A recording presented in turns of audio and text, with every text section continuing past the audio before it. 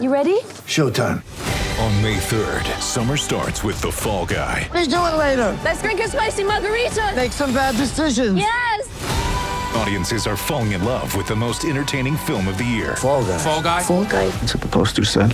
See Ryan Gosling and Emily Blunt in the movie critics say exists to make you happy. Trying to make it out? Nope. Because I don't either. It's not what I'm into right now. What are you into? Talking. Yeah. The Fall Guy. Only in theaters May 3rd. Rated PG-13.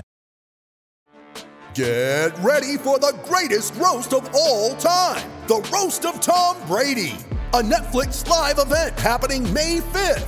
Hosted by Kevin Hart, the 7-time world champion gets his cleats held to the fire by famous friends and frenemies on an unforgettable night where everything is fair game. Tune in on May 5th at 5 p.m. Pacific time for the Roast of Tom Brady, live only on Netflix.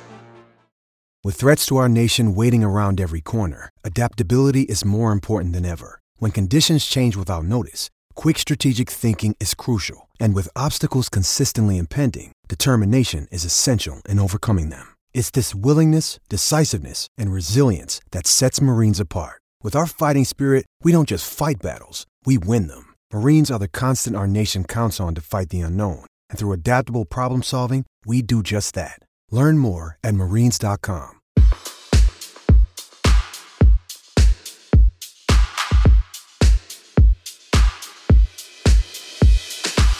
You know, these things can happen to the best of us, you know. I remember Andre Agassi, you know, dropped to well past 100 and then came back to be number 1 in the world again. So it shows you anything can happen.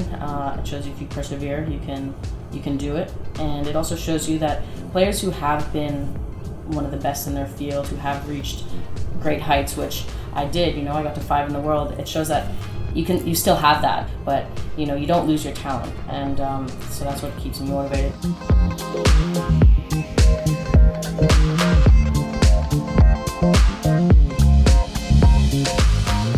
Hey everyone, I'm Jamie Lasanti and I'm hosting this week's SI Tennis Sports Illustrated podcast. We're doing an out-of-studio kind of special podcast today. I'm filling in for our regular host, the legendary John Wertheim, who is traveling the streets of New York City doing lots of stuff for UFC 205, which will be here on Saturday. But once again, in his absence, we have a very special player guest. And so get right into it. Eugenie Bouchard, how are you? Hi, thank you for having me.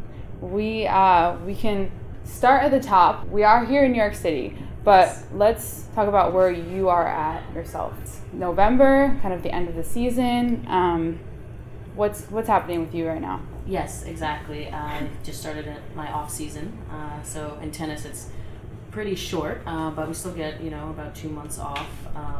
And so I'm actually in my time really off, and then in about a week or two, I'm going to have to start training again and getting ready for the 2017 season.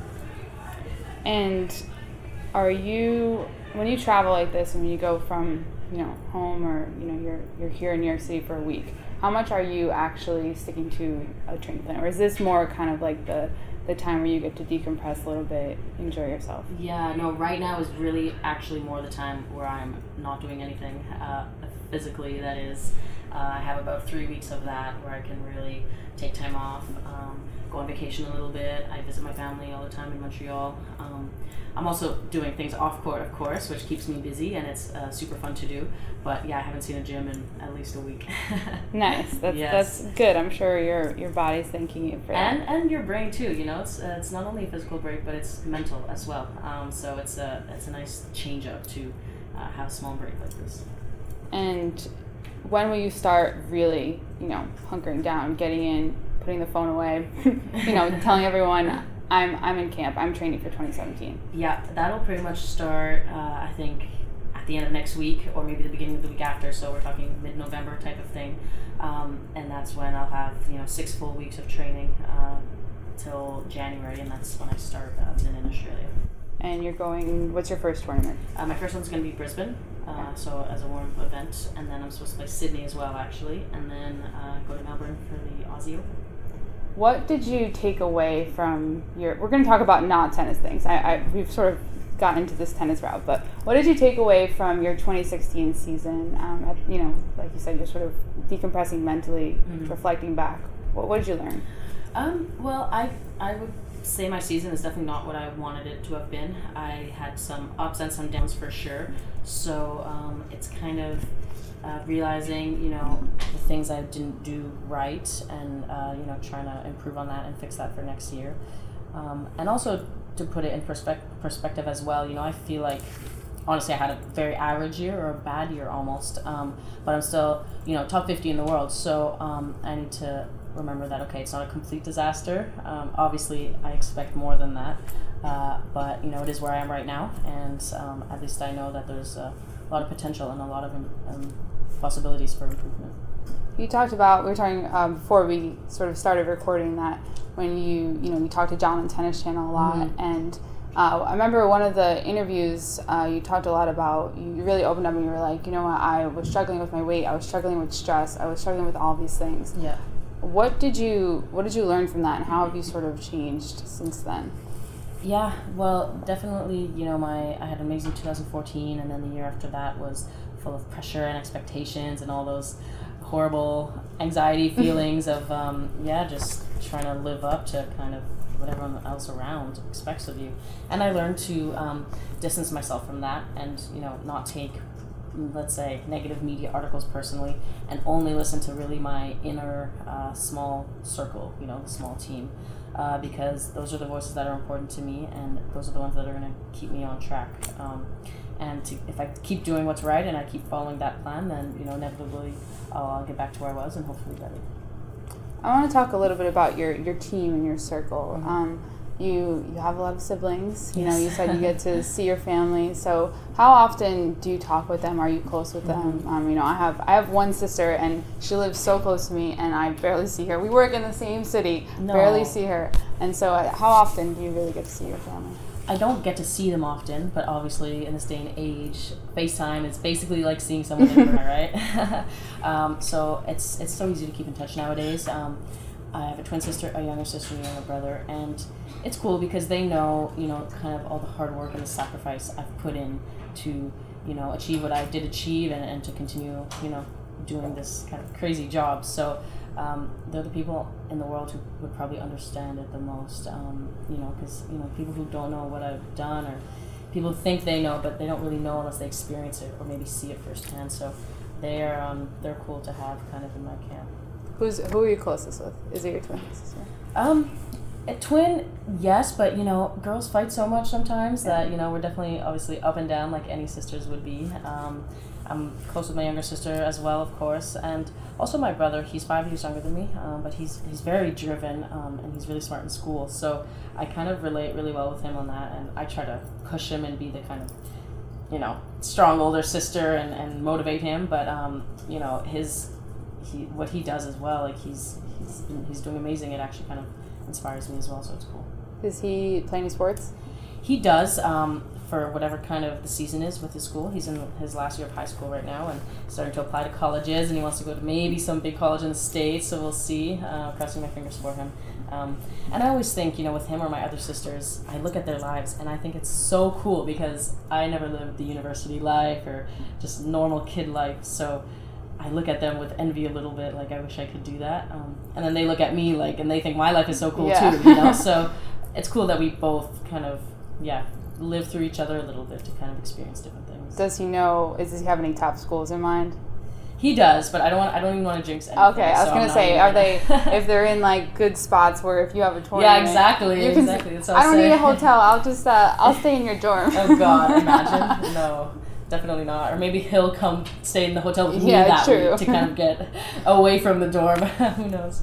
If you, did you ever think about the college life and sort of, choosing that, or when you were younger, maybe, did you think that you would go? That was actually never a possibility for me. I was so set in my mind that I was going to become a professional tennis player that I didn't even have a plan B. And I think that helped me kind of reach my plan A because I couldn't kind of sit back and be like, okay, well, worst case, I'll go to college. But I do think, playing tennis at college or any college route is obviously amazing. But for me, in my head, since I was 9 years old, I was like, I'm being a professional tennis player. So that's why I never know what I always get asked, what would you do if you weren't playing tennis? And it was always tennis from such a young age. I never even, questioned the possibility of doing something else. So it's only been this. Yeah, but it's going good. Nine years old, I don't think you're thinking about college. So yeah. I think that's okay. Yeah, I started playing, and I was playing tournaments around the world, and I started seeing the life of what a tennis professional would do, and I loved it. Last time I did this podcast, I spoke with Venus Williams, and she has this 11 brand, she has this whole business, yes. right? Been in the game for so long, and I asked her a lot about off the court things, but just kind of her entrepreneurship and all of that. Do you see yourself doing anything like that, or getting into something that's not tennis related? I definitely do see myself doing something like that. Exactly what, I'm not sure, but I know that it definitely wouldn't be right now, because I have so much going on right now, and obviously tennis is my number one priority, and I want to kind of get to a higher level, and I want to focus only on that right now. Maybe towards the end of my career, or once I'm retired, I will definitely need something to do, so I'll definitely keep myself busy. Is it fashion? Is it music? Is it what area do you think you'll go into? Is it journalism? Are we gonna be on the opposite here? Are you gonna I don't think, no, not journalism. Well, I've always joked that I would open my own bakery. Oh, that's awesome. Because I can't cook, but the only thing I can do is bake. And so I'm the opposite. My siblings would make fun of me. Like, yeah, I can imagine you becoming so fat, eating all your own cookies and everything like that. Besides, I don't know. I mean, I love fashion. I'm getting so into it now. So something down that route would definitely would fit for me. But I also love school, and I don't know. I'm definitely open to the possibility of going back to school. Awesome. I want to talk a little bit about off the court things, and one thing is Instagram, because you talk about FaceTime, you get to see your family, but you're younger than I am. I spend a lot of time on Instagram, Snapchat, everyone does. Who right? doesn't? Exactly. So first question is Snapchat or Instagram? I'm still Instagram, but I've recently made my Snapchat a public one, so I'm totally getting into that, style. I mean, I had Snapchat before, obviously, but I just had it private. But I mean, Instagram to me is still very important. But I think Snapchat has this unique ability. It's so easy to just kind of show what you're doing right in the moment, and I probably post more to Snapchat, but I save the really good ones for Instagram type of thing. And I guess people are always curious, how I always watch how my friends are on Instagram, what they do. Do you just look at the people you follow, or are you on that popular page? Why do you go on? What is it that you like about it? I definitely always try to look at the people I follow. I just love looking at the pictures and pretty pictures and aesthetically pleasing pictures. It's always so fun to look at. But I do kind of look at the Explore because I want to see if there's cool things out there that I'm missing, and I've definitely followed more accounts just from that, kind of Explore popular page. Do you read what people say on your photos? That's something I really avoid doing. And once in a while, I'll have a friend or my brother or something will screenshot a super hilarious one or a super horrible one and send it to me as a joke. And so sometimes I know from that, a little bit sometimes what comments are like. But no, I mean, I could not read through that. I would, it would be too hard mentally to go through that. Well, I'm sure you'll get lots of instas. We're in New York, so perfect moment. It's never ending, actually, in New York City. We are in New York City with Colgate. Yes. And so I want to talk a little bit about that campaign because I think it's not what people think because it has to do with strength. And so talk a little bit about your partnership with them. It's one of many sponsorships and partners that you have. Yeah, I was so excited to partner with Colgate this past summer. What I really love about it in particular is how it was really an authentic fit because I've personally used their brand since I was a little kid. It was my favorite toothpaste, and they really represent what I do in a sense of living a healthy and active lifestyle. And the importance of also being confident, so in the morning and at night I'll use my Colgate Enamel Health, and it gives me the confidence. I think a smile is so important, and it kind of shows the whole world as well that you're confident. So it's definitely key to me in my life on and off the court. Sure, and the whole thing is about strength. Yes. And we talked about it a little earlier, but you've sort of built up your strength again. You know, after you said you lost some weight and you're really getting back, what kind of workouts and what kind of training have you done to really get back and kind of get yourself ready for the next year? Yeah, strength is so important, and obviously that can refer to mentally but also physically. And actually with Colgate, we made a bunch of videos of my kind of favorite exercises and go-to tips in the gym. And nowadays for tennis players, it is so important to spend so much time in the gym.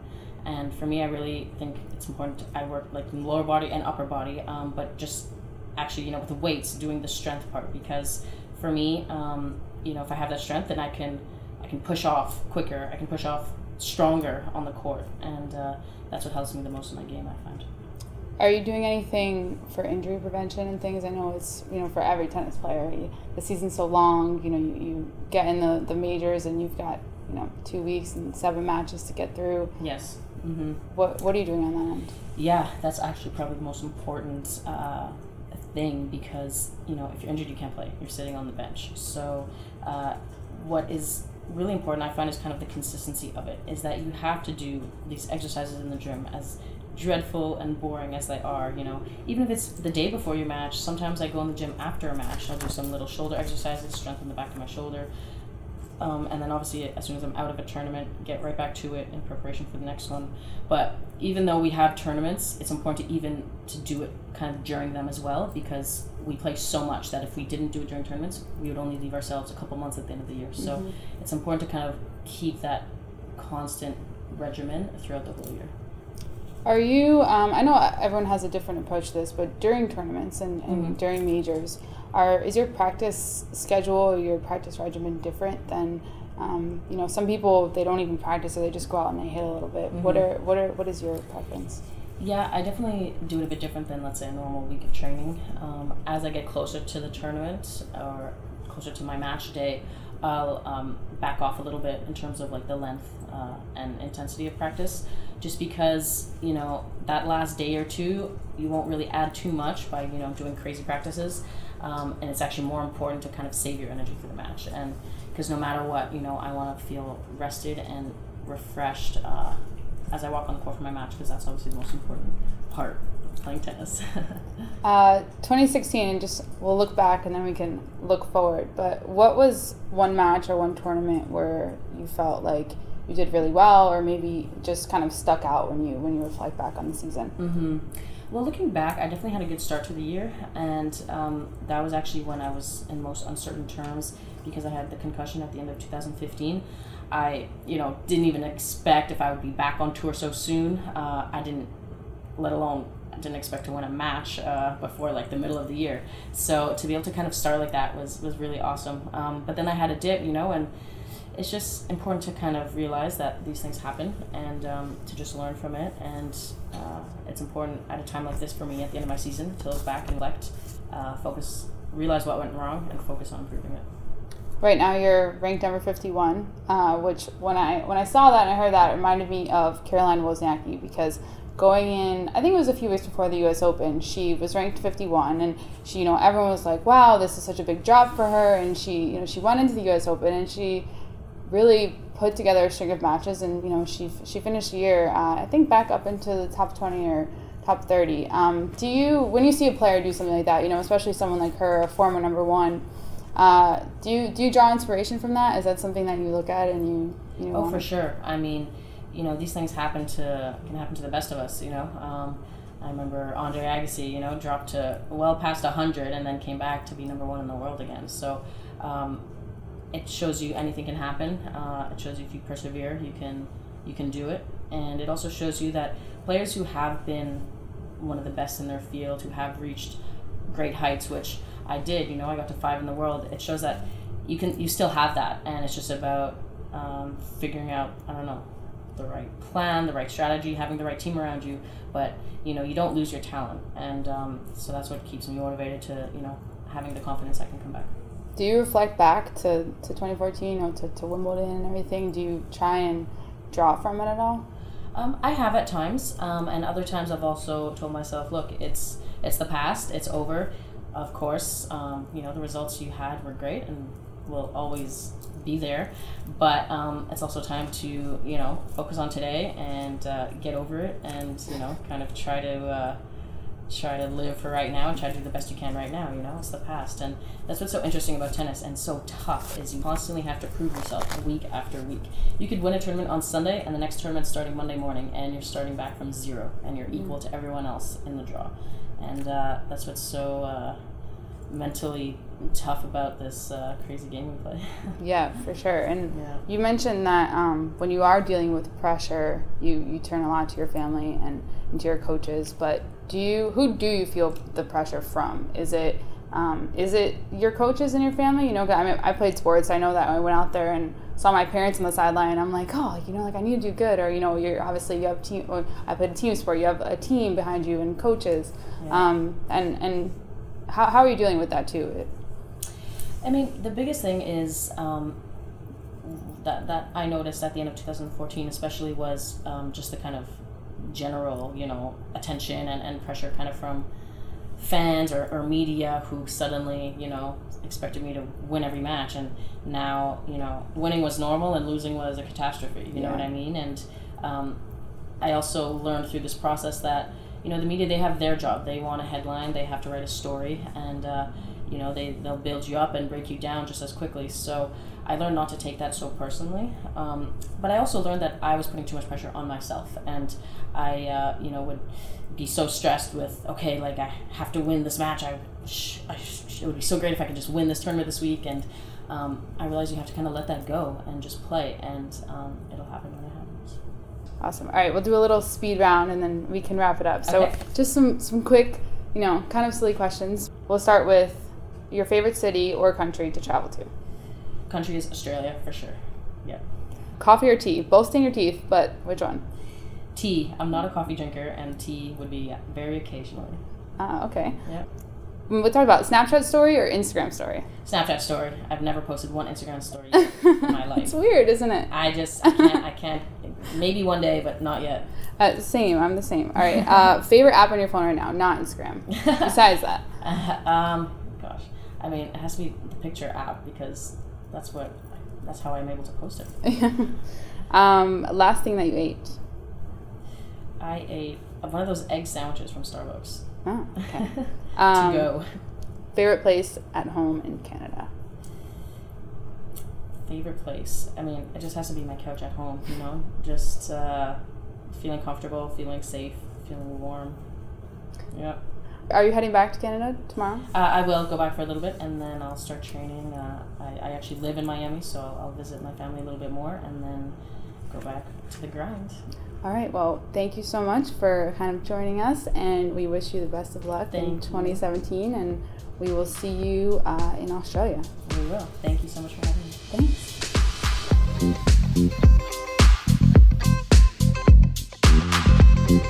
Thanks.